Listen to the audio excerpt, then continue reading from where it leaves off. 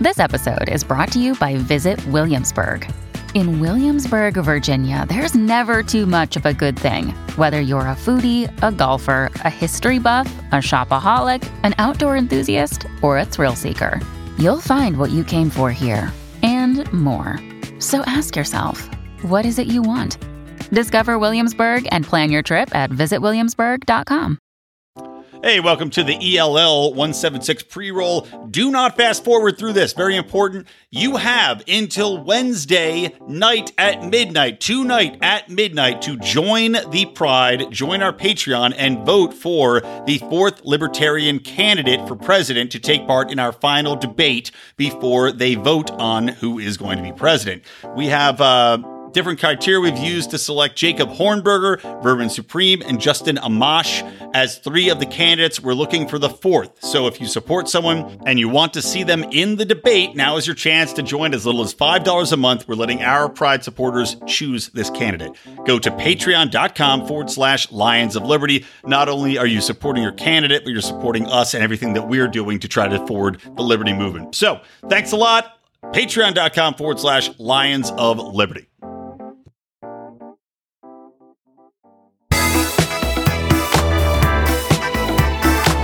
Welcome to Electric Liberty Land, here on the Lions of Liberty podcast, your weekly shot of culture, comedy, and liberty with your host, Brian McWilliams. The tradition of Festivus begins with the airing of grievances. I got a lot of problems with you people. Now, you're going to hear about it. Oh, I've got a lot of problems with you people, and you're going to hear about them. Great words from a great man, the one and only Jerry Stiller, of course, Ben Stiller's father, known for many comedic roles, but predominantly for being Frank Costanza on Seinfeld. Now, naturally, that was Jerry Stiller in his role talking about Festivus, which is a made-up holiday instead of Christmas that the Costanzas celebrated, which involved wrestling, involved a metal pole that sat in the middle of the room, and of course, most importantly, the airing of grievances, which inspired, I would say in no small way, me to start this show. Because god damn it, I have a lot of problems with you people, and I do want to tell you about them. But of course, it not only inspired me, but it also inspired Senator Rand Paul, who every year around Christmas time does his own airing of grievances in the Festivus style, highlighting government waste, government overreach, government atrocities. Well, I can't even say atrocities. Most of these are not atrocities, but they do tend to be over expenditures and more ridiculous items and things that he has problems with. And damn it, we all should have problems with. Now, I did reach out to the Paul campaign, or I should say his staffers. He's already in there. It's not his campaign. I'm too wrapped up now in my presidential libertarian campaign and all the debates I've been doing. I've got campaigns on the mind, but I did reach out to Senator Paul's staff and asked him if he would be interested in coming on the show this week to talk about the death of Jerry Stiller, about his Festivus inspiration, and also, of course, about what's going on with Reopen America, COVID, and all that stuff. But his staff told me he was, unfortunately, too busy. And, of course, when you hear the next clip that I'm about to play, you'll understand why. And, of course, I did understand why he was too busy to come on. But I do still want to get him on in the future, if for no other reason than to ask him if he's okay with the hashtag of Randy Pants, which, of course, we use for all things Rand Paul related, and with our famous segment, Rand Paul Pluses and Minuses, which we're going to do a little bit of right here. Rand Paul Pluses and Minuses. Rand Paul had a face-off, a showdown, a kerfuffle with Dr. Fauci, a man who, to me, is synonymous with fucking absolute incompetence. During our little email chain back and forth today with the Lions of Liberty, of course, Howie Snowden's on that, who puts together all of our news links, which is where I get the content for Electric Liberty Land every weekend, which you can get aboard for if you join at the $15 level. You are on, or $15 and up, you are on our email list, and you get all of these news links as well. They're probably about 100 he sends through every day in a magical manner. I don't even know how he does it. But Dr. Fauci was in there testifying, and Rand Paul was in there giving him a good grilling. And Howie pointed out, though, that this man is being looked upon as some expert. They look back at his time during the 80s as some sort of time to really, applaud the man for the way in which he dealt with the AIDS crisis. Meanwhile, Fauci was pushing through a drug which was actually more deadly than the virus itself. He also scared women and children, including myself, by pretending that the AIDS epidemic was so much more severe than it was, which we all know to be a complete farce now, a complete falsity, and that it actually affected under 1% of the population, predominantly gay men, predominantly African Americans, and was pretty much something that the average human being did not really have to worry too much about. Unless you had certain specific behaviors, then maybe you'd be in danger. Maybe if you're a needle-sharing drug user, maybe then. Unless you're, unprotected gay sex, maybe then. But for the most part, did not really predominantly have to worry about it. But he told everybody that, you can get it from a toilet seat. You could get it from kissing somebody too deeply. You can get it from all these different ways, all of which were nonsense. All of which is a scare tactic, just like we're seeing with this pandemic play out, where predominantly the majority of America is not adversely affected. If they are, they probably already had it, didn't know it. And really what's happening here is that the elderly population is the ones that are being hit hardest. Of course, those in nursing homes being at the front line. Oh, and by the way, I can't neglect, I have to tell you, I guess, what drug he was in fact pushing, which was a drug called AZT. And as I said, the AZT drug was actually worse than the disease, killed faster than the natural progression of AIDS if it was left untreated. AZT was an abandoned cancer drug, discarded because of its fatal toxicity, and then resurrected, quote, in the cynical belief that AIDS patients were going to die anyway, so trying it out was sort of like playing with house money. Lovely. So, of course, Fauci was behind that. And I'm going to include an article that Howie sent through from spin.com called AIDS and the AZT Scandal. Spin's 1989 feature, Sins of Omission. And I will put that in the show notes at lionsofliberty.com/ELL175. Naturally, somebody texted me as I finished that, but I'm not going to re-record it because I'm already running behind. So, deal with the vibration sound in the background. I'm sure you guys have a lot of vibration sounds in your backgrounds. Hey-hey-oh! The background being your butt. All right. So let's get to the clip from today, which is Tuesday when I'm recording this, Tuesday evening, of Rand Paul and Fauci and their discussion where Rand lets him know that he is not the end-all be-all. And I think the one-size-fits-all that we're going to have a national strategy and nobody's going to go to school is kind of ridiculous. We really ought to be doing it school district by school district, and the power needs to be dispersed because people make wrong predictions. So I think we ought to have a little bit of humility in our belief that we know what's best for the economy. And as much as I respect you, Dr. Fauci, I don't think you're the end all. I don't think you're the one person that gets to make a decision. We can listen to your advice, but there are people on the other side saying there's not going to be a surge and that we can safely open the economy. And the facts will bear this out. But if we keep kids out of school for another year, what's going to happen is the poor and underprivileged kids who don't have a parent that's able to teach them at home are not going to learn for a full year. And I think we ought to look at the Swedish model and we ought to look at letting our kids get back to school. I think it's a huge mistake if we don't open the schools in the fall. So, how do I respond to that, you may ask? Well, with a plus. Yes, good job, Rand. He is not the end-all, be-all. A man who has a spotty track history that's been glanced over and polished to a shiny sheen by the media and other imbeciles out there. Imbeciles. I said that like Sean Connery. Imbeciles. Do you expect me to take your word, Dr. Fauci? No, Mr. Connery. I expect you to die in this economy. Imbecile. Available to do voiceovers. Anyway, but no, good job, Rand. I mean, you're not a dictator here that's able to tell us de facto that you know everything. I mean, the man later on, he responds, Fauci comes back and he goes, well, I follow the science. Bullshit. You followed horrible recommendations from Bill Gates's institutions that were funded by his money. And of course, he's the one making all the vaccines, so he has incentive to push these horrible numbers out. So you trusted these overinflated numbers that were not solid science. You're trusting social distancing, which, by the way, is not a tried and true science in any way.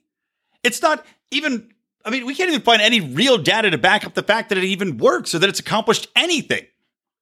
So you saying you follow the science doesn't give me any real warm, fuzzy feeling in my heart that you're doing the right thing or that we're going down the right path here when we do have evidence to the contrary, where we do have alternative models that say that we're going to be just fine, that maybe herd immunity is the way to go. We look to Sweden and what they're doing and other countries. Everybody talks about Sweden. There's plenty of other countries that are also doing this model that haven't shut their economy down. But there are alternatives. There are other data points to consider. And I don't see why we should trust a man who's been wrong at every turn to lead us from this point on. I mean, Christ, why, if you have a general in a war, right, and people keep comparing this to the war, and I'm going to come back to this, because people love calling it a war, because, in a war, all bets are off, you can do anything you want, and everybody just kind of rolls over and accepts it, because, we're in a war. We got to be in this together. But in a war, if a general loses every single battle and sacrifices all his troops making wrong decisions, do you leave that general in charge? Hell no, you don't. You replace him with somebody that does better. The fact that Fauci even has a job to me is insane. Like Ron Paul said, he should have been fired and replaced about a month ago, 2 months ago, pretty much right after this thing began. But apart from that, I've been having a conversation, right? Because LA County, which again, living here is challenging. But LA County, despite the fact that we're seeing people become very disillusioned with social distancing, despite the fact that we're seeing that the majority of people that die from this are, in fact, elderly, that have illnesses that are beyond or may have already died just the end of this year anyway. We're seeing California say, well, because we have more viruses going up and our counts going up, even though, of course, it's a huge, huge county.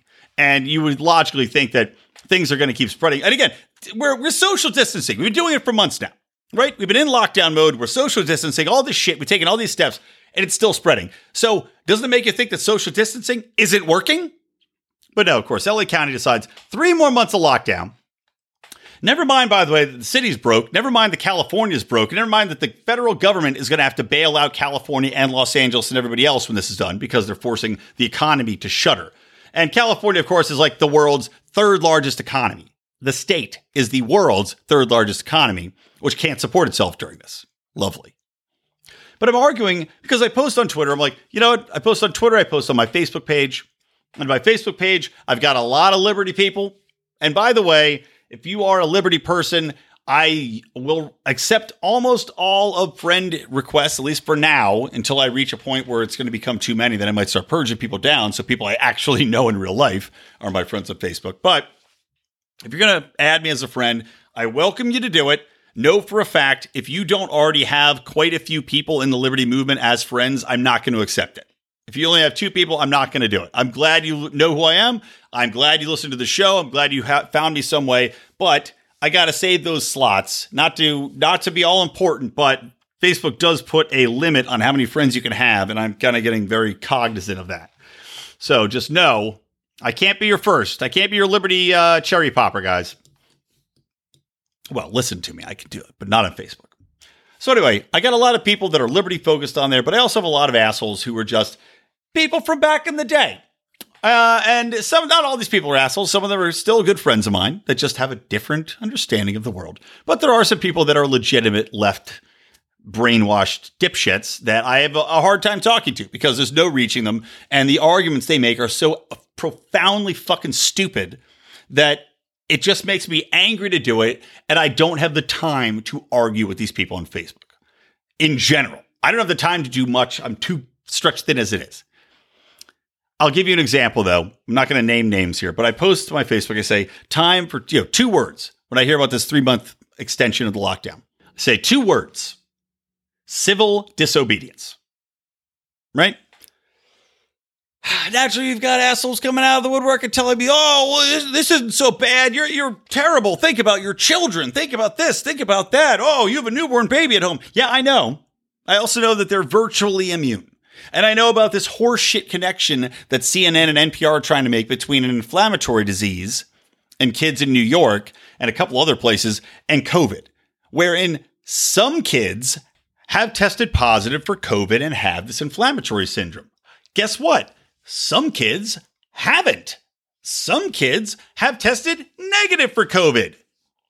And the media is saying, well, this is, we're looking like it's a definitive link. Please fucking explain to me how if some kids don't have it and tested negative for COVID, there's a definitive link between having this inflammatory disease and COVID. It doesn't make sense. It doesn't make scientific sense. It doesn't make logical sense. It's fucking bullshit. It's fear-mongering horse shit designed to scare people and designed to get more clicks, designed to get more funding, designed to keep people locked in and feared of, for their child's safety when there's no reason to be afraid.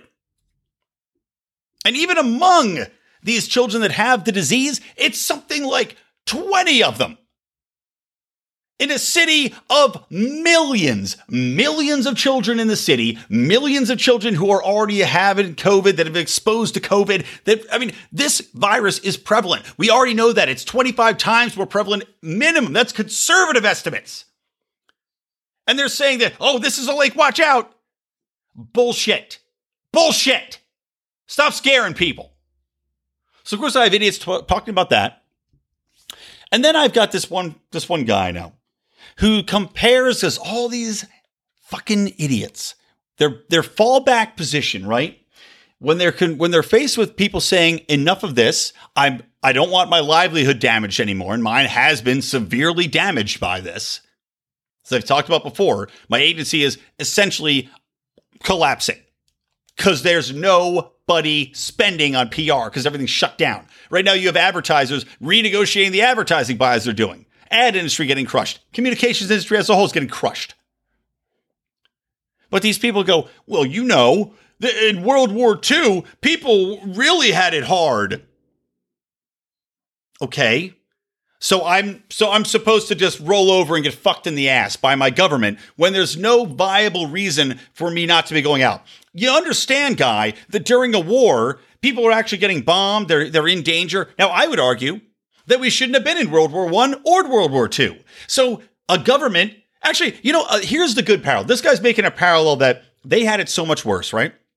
And that we should just suck it up and shut up because, we're cushy and taken care of. Meanwhile, not everybody's cushy. Not everybody's taken care of. The government's not providing people with enough money after forcing them to close, forcing them to stay at home and not go to work and their kids out of school. They're not getting that much money. And a lot of people rely on those jobs to live. But these lefties don't seem to understand that in their cushy environments, right? No, this is a quote-unquote inconvenience. No, motherfucker. This is multiple generations losing their livelihoods. This is literally sending middle-class or lower-middle-class families that might own a restaurant, that might own a dry cleaner, whatever else, whatever business they're owning that's been forced to close or that's been heavily impacted, this might force them into massive debt where they don't recover from it. This might result in them being in poverty for the next fucking 2 generations.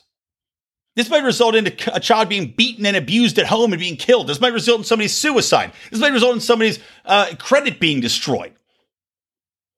Like, don't give me your fucking bullshit that people had it so much worse because it was wartime. Yeah, that sucked. War's not great either. Don't compare the two. They're not fucking related. They're not even close. Now, what is related is this. You've got an elderly generation, all our politicians, all our elites, right? You have an elder power generation that's already set, that's already got money, that's already got power, forcing a younger generation to take it on the chin. Now, with World War II, they sent them off to die in a war they didn't need to fight. They stayed at home. They had their money. They had their retirement, right? In America, we chilled. No one's bombing America.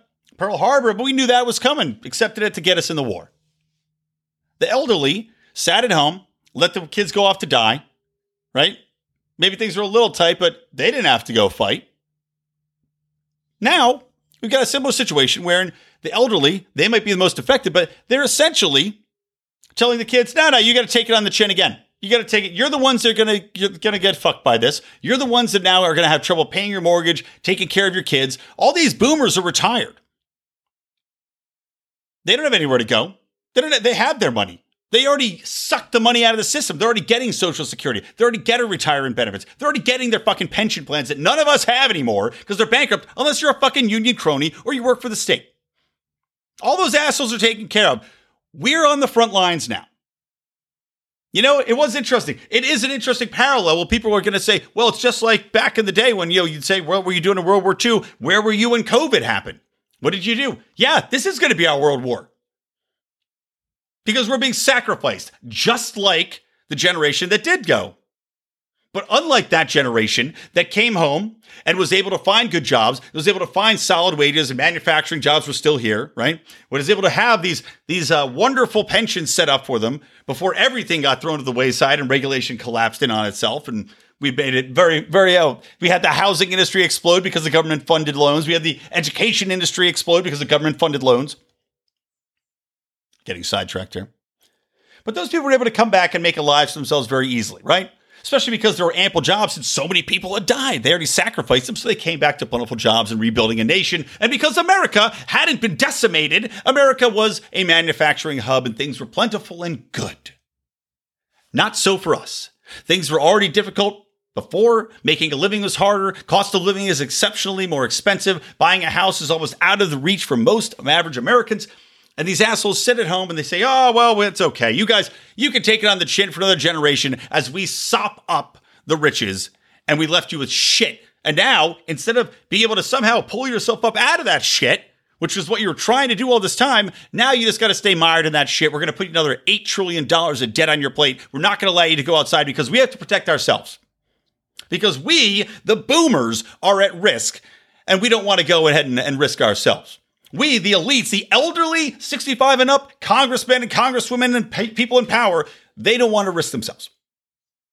So you guys go out there, you commit suicide, you beat your wife, you abuse your child, you lose your generational wealth, you lose your family restaurant, you lose whatever it is that you're putting your time and your money into. Fuck you, we don't care. Thanks so much. But these leftist assholes don't seem to understand that. These assholes who are so afraid, so believing in government and what they're being told, they just roll over and say, okay, yeah, well, guys, don't complain so much. Sit on your couch, play video games, eat chips. Not everybody can do that. Not everybody's getting paid out to the point. Not everybody's cost of living is so cheap that we can afford to do that. Not everybody lives in a shitty town in a small apartment that doesn't have kids, doesn't have overhead, doesn't have a massive amount of bills to pay, house renovations to pay for. So don't preach to me. So that's what I've been dealing with. All right. Gotta rein it in a little bit here. Okay. Let's see. What do I want to talk about now? All right. Talked about the LA County. Oh, how about this? Elon Musk. Elon Musk, I can't say I'm a fan of his child's name. Interesting. A little bit stupid. What is it? Exxon? I don't even know how to pronounce it. The AEXLALY something rocket named after, I don't know, something or other, something ridiculous. So Elon Musk, though, has said he is going to stand up and reopen his Fremont factory against the orders, against stay at home. He said, look, we're reopening. We need to make money. My employees need to work. And I will be on the front lines. If you want to come arrest somebody, arrest me. And he's followed through with that. People were back at work. People from that worked at the plant, they said they had to get tested getting on the bus to go to work, temperature test, and they got tested again before they went into work, but pretty much they're back at work.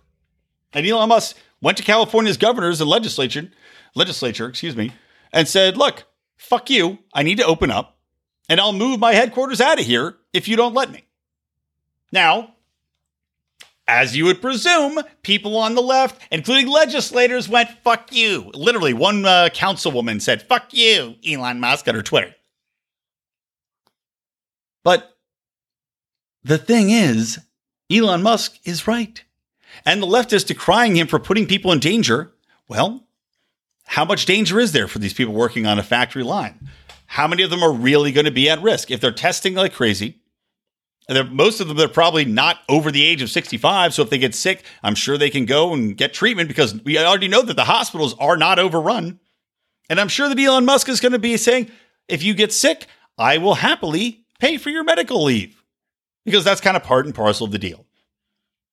And I like that Elon Musk and other large manufacturers should take his tact, are holding these people's feet to the fire and saying, look, I provide hundreds, if not thousands of jobs, well-paying jobs, for the most part, to people in your state.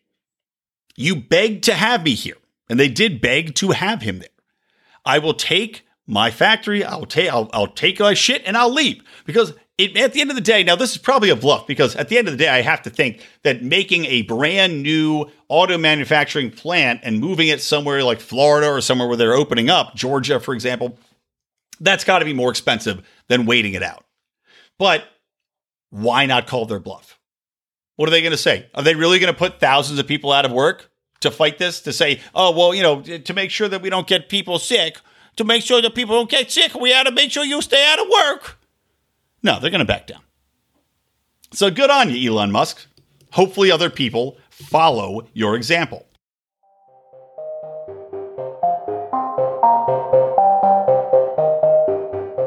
Hey, let's just take a quick pause here in the show so I can ask you a little something. Who do you love? What do you love? Are they people? Because I have a podcast to share with you. It is from a longtime friend and Lions of Liberty fan, supporter on Patreon, a TV producer and a filmmaker who has a podcast called People We Love, the one and only Adam Choate. You guys have probably seen him active in our forum and also around. If you come to any of our events in Los Angeles, Adam is always a staple at those events. So with the People We Love podcast, Adam, he's got to have these fun and loose conversations with people from all walks of life. A lot of the time it's stand-up comedians who, talking stand-up comics is great. That's why you guys tune into this show. Listen to me, yipping and yapping. But he also talks about other people in the entertainment business in Los Angeles where he resides. But what makes this more of a unique show is, not only do you hear fascinating and revealing stories about the lives and careers, but also Adam asks that each of his guests highlight someone that they love, someone who inspires and influenced them. So, everybody's talking about things from their moms, their dads, their mentors, friends, comics they grow up, and other public figures who were inspirational. And even though it's mostly comedians, Adam's also had on professional athletes, musicians, reformed ex-convicts like our own John Odermatt, and even members of his own family. I'm sure those are labeled, and you could probably avoid them. Just like when I had my dad on this show. Anyway, check it out. At People We Love Podcast on Instagram and peoplewelovepodcast.com. Check them out. Subscribe everywhere. iTunes, Stitcher, all that good stuff. Check them out.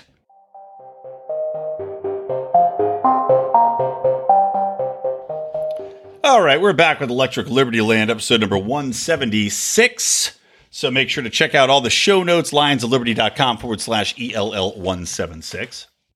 All right, getting back into the show. Guys, it is a great time to be homeless. I know, you'd think that this COVID thing would have killed off a lot of the homeless. Some people said that would be a silver lining. I would not be so uncouth as to state something like that in public, only in private when drinking. But no, you'd think a lot of the homeless would be really dying off from this thing, but turns out that hasn't happened at all. Really hasn't. You know why? A lot of people are surmising that because the homeless are out in the streets all the time dealing with far worse things like the bubonic plague, which of course is here in our very own Los Angeles in the slums of downtown in Skid Row. Because they're dealing with so much dirt and grime and infection all the time that they have a vastly stronger immune system. There could be a lot of truth to that. But regardless, what's happening is cities like San Francisco, our favorite bastion of liberal dipshittery, are putting the homeless into hotels. Yes, and they're forcing hotels to take them in. Now, in San Francisco, they're not only forcing hotels to take them in, and granted, in San Francisco, some of these people I'm sure are more liberal bent. I'm sure they're saying, we'll invite the homeless to come in the hotel. Yeah, sure, we'll do that. Because with tourism basically dead, with nobody coming in, with businesses canceled and forced to shutter, you do have a lot of homes or a lot of hotel rooms that are just sitting open. So the city's probably compensating the hotels, renting out those rooms at taxpayer expense. Doesn't seem like something that I would be for, personally, because shit, why don't I get to go stay in a hotel room?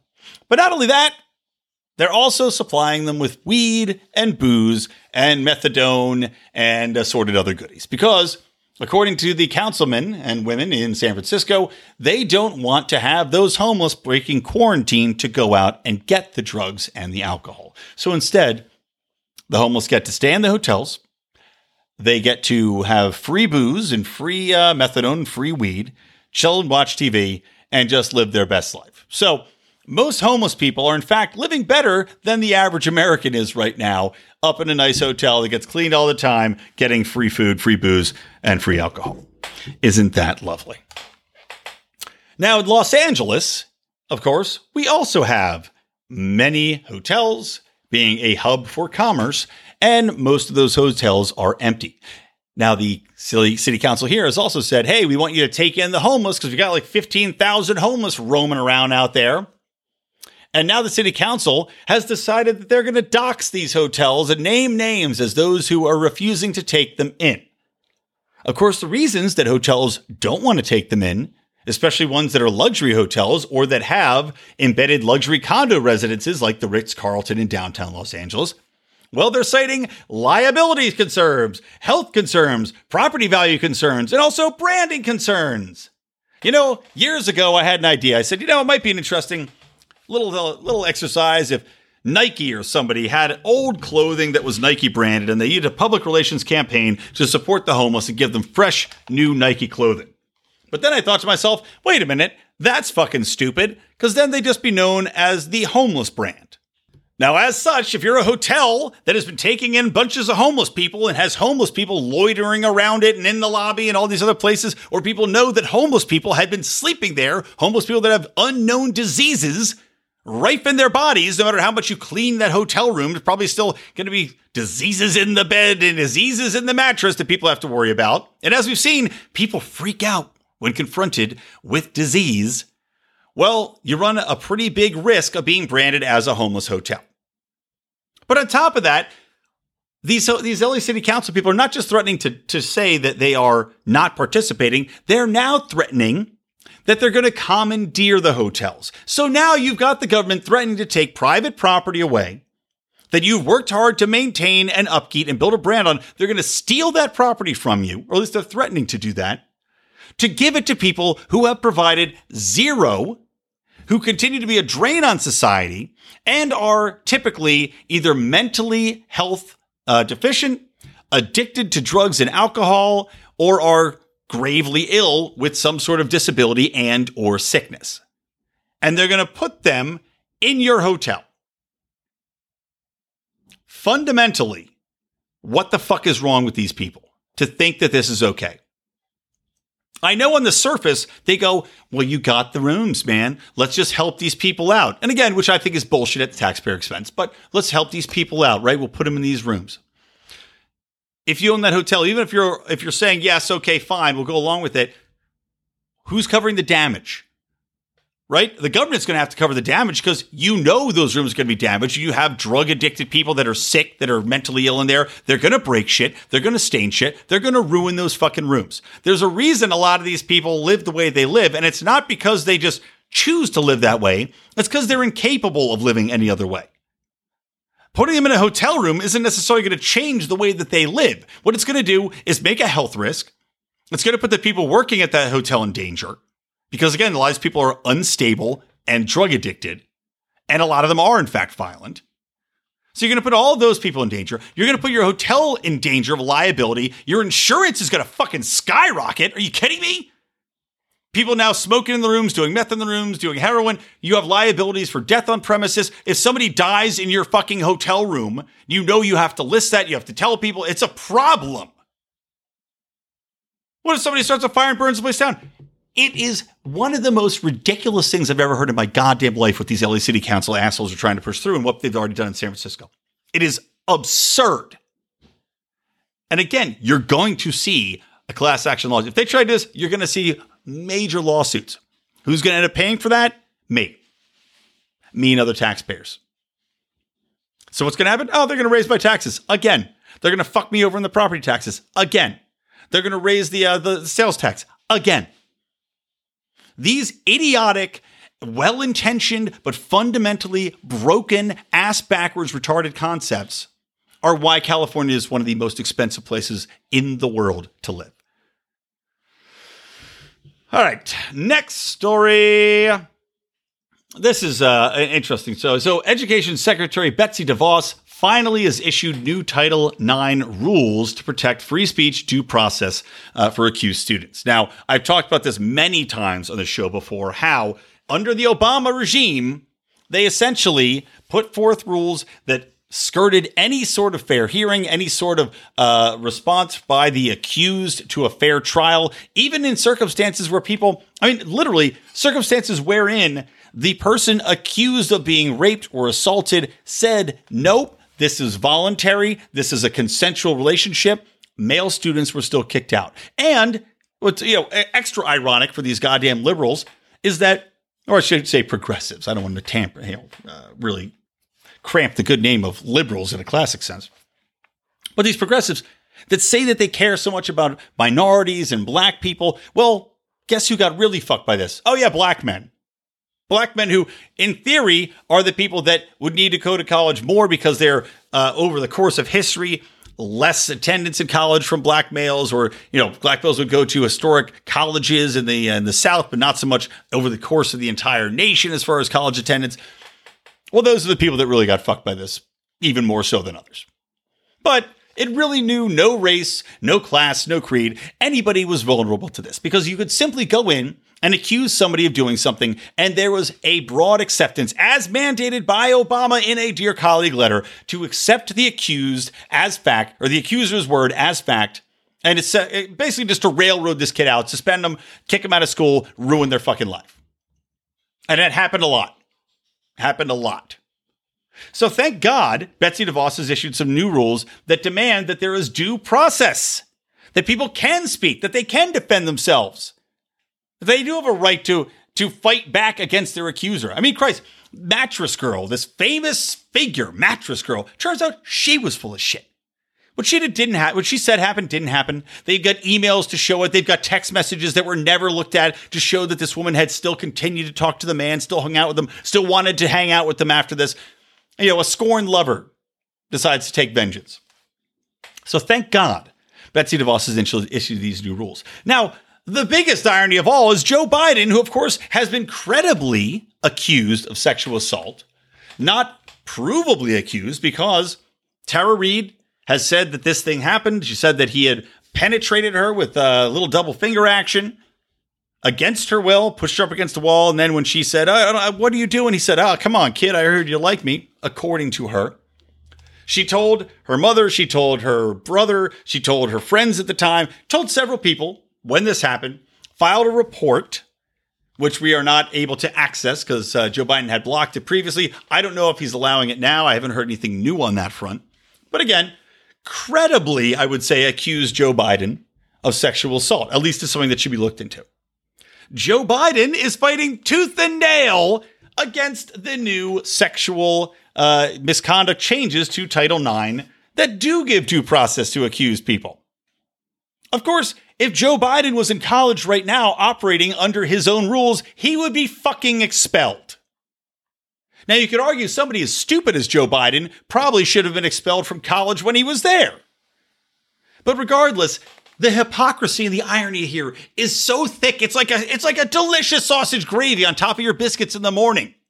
And everybody needs to take a big bite at this and realize how insane it is that the Democrats are defending this man while attacking Title IX provisions that don't say that women are wrong. They don't say the accuser shouldn't be believed. They simply say the person accused may defend themselves and that they have to be afforded a reasonable defense rather than simply having their protestations denied and ignored to virtue signal that we believe all women. All right. This is going to be a shorter episode, by the way. I'm busy this week. So let me wrap this up with a couple of quick things, and then I apologize. It's going to be a shorter episode, but I'll make it up to you guys on the flip side. How about Canada's new gun ban? Because one person using, by the way, an illegally purchased rifle that was already banned in Canada, mind you, got it through an illegal U.S. source that dealt it to him, and then went on a murdering rampage in Nova Scotia, tragically killing several people. I think over 10 people actually died in this. So he went on a killing spree with an illegal gun, impersonated a police officer in a fake police car that he made, right? So all these things are super illegal. But jackass Justin Trudeau now has made a, quote, assault-style firearms ban with bans over 1,500 models and variants of assault-style firearms, right? in the wake of the shooting, which, of course, none of what he just enacted would have prevented from happening. Because this is what happens all the time with these moronic gun laws. They ban things that then would have been banned anyway, right? You would have gotten them illegally. So instead, they ban these items, now making criminals out of people who legally own them and who had done nothing wrong. All it took in Canada, which is ostensibly supposed to be a democratic nation similar to our own, all it took was one fucking jerk-off to go on a killing rampage with an illegally purchased assault-style firearm, impersonate a police officer in a fake police car, and the government has used that as a reason to criminalize 1,500 weapons and criminalize countless hundreds of thousands, I'm sure, people who now are going to be required to turn their guns in, who now know if you want to get a gun like that to protect yourself or to go hunting, you can no longer buy one. This is an authoritarian measure, using a tragedy, as we see government do time and time again, to push through leftist ideology, which, of course, Justin Trudeau has in spades. Didn't stop him from wearing blackface several times, but goes to show you, just like we've been talking about with COVID, just like with anything happening with gun violence, the left does not care. The left uses the instances that have no basis in logic or reality to push through their legislation, even though it would have done absolutely nothing to stop the crimes at hand, because criminals are going to criminal. And you telling them that they shouldn't isn't really a deterrent.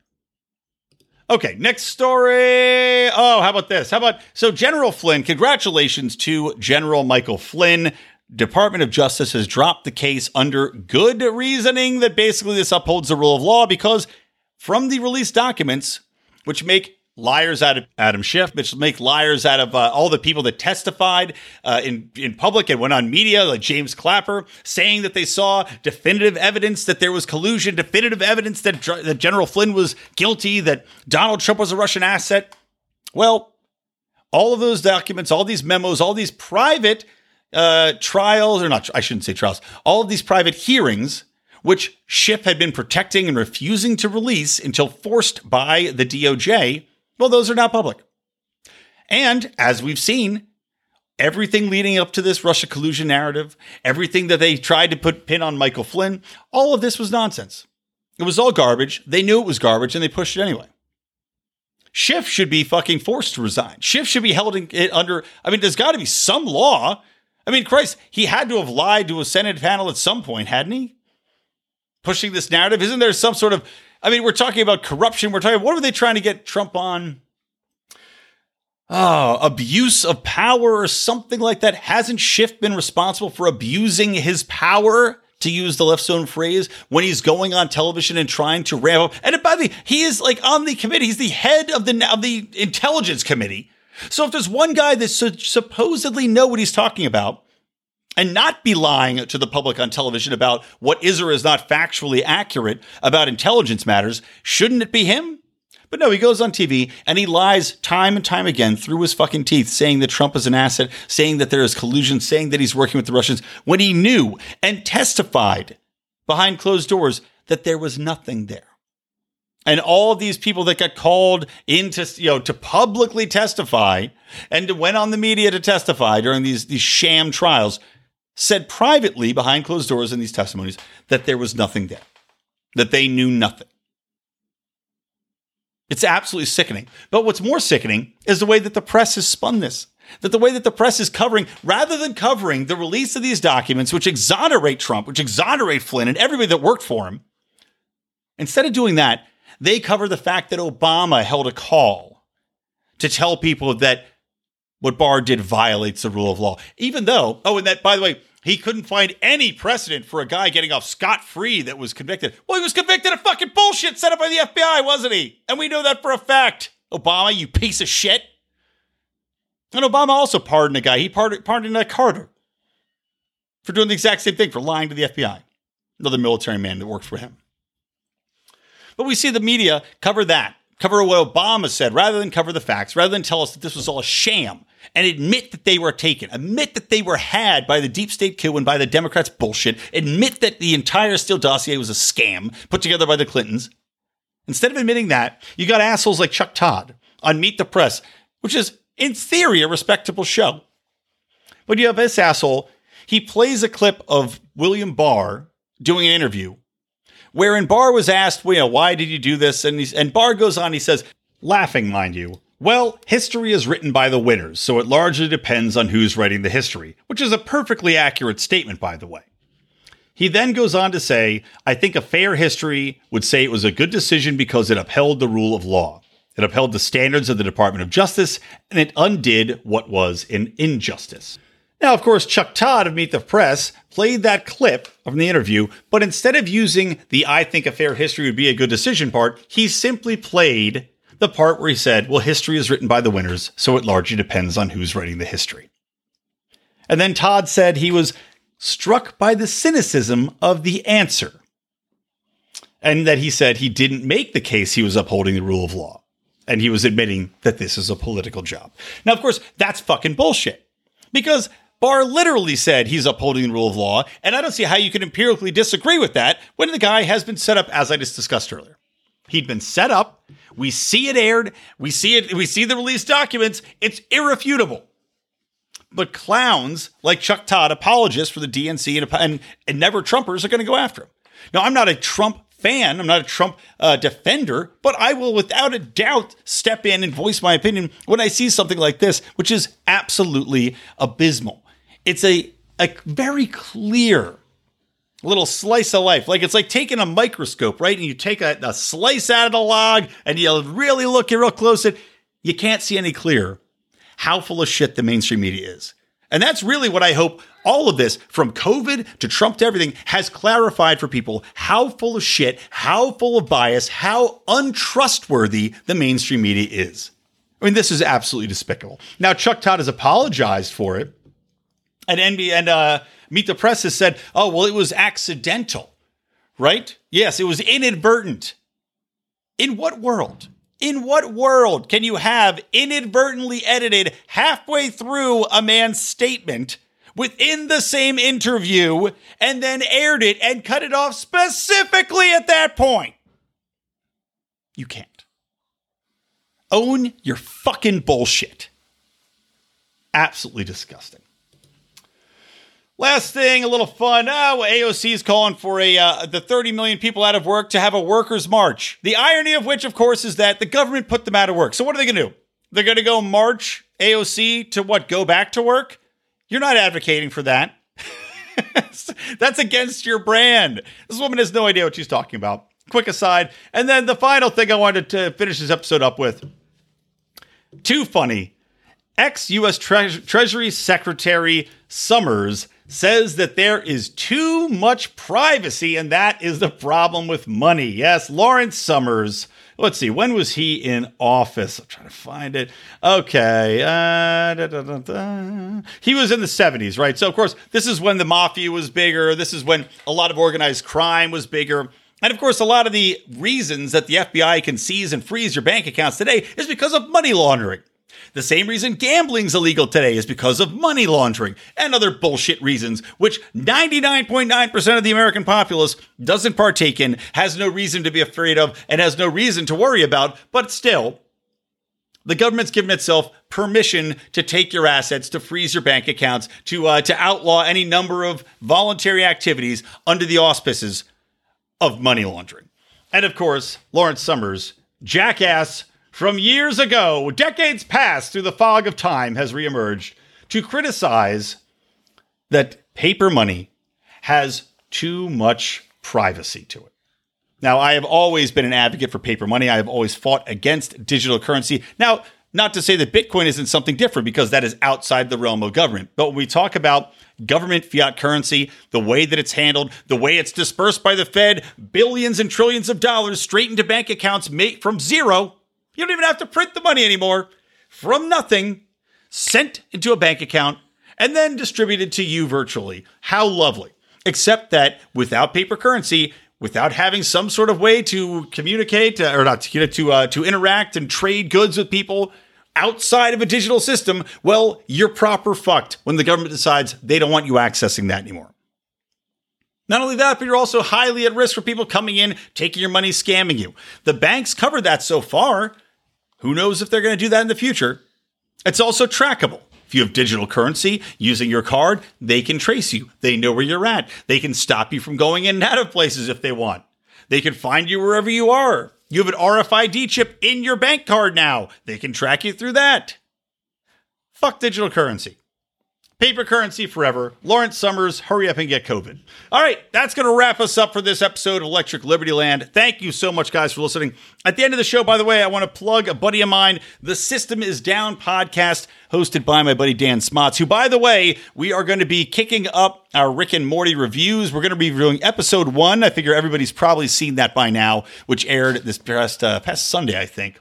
But we're going to be upping our reviews and getting those back out, discussing the libertarian aspects of Rick and Morty and laying those out for you. So make sure to check him out, the System is Down podcast. It is great stuff. He has been very vocal in his support of Vermin Supreme and had a lot of people on, as well as just having a general debate. He had 12 people on to debate, but he's doing some great coverage, great content. Check him out. Don't forget to check out Mark Claire on our Monday's show. He just had Justin Amash on, so make sure to tick back in your feed. Listen to that if you haven't yet. Again, we are going to be hosting a final debate with 4 candidates, TBD, but right now it looks like Hornberger, Amash, Vermin are the 3 that meet our threshold for candidacy. Those are based upon number of people recruited to the LP, which Vermin has won, social media reach, which is Amash, and Hornberger won the most straw polls. So the final candidate, we're leaving up to you, the pride and people out there, patreon.com/Lions of Liberty. Help us select that final candidate, but you got to get in and do it by midnight tonight so we can set our lineup and get this thing scheduled in. And then, of course, John Odermatt, Felony Fridays. Check him out as well. All right, that's going to do it from me, Brian McWilliams, from the Lions of Liberty and from Electric Liberty Land. Always stay plugged into Liberty.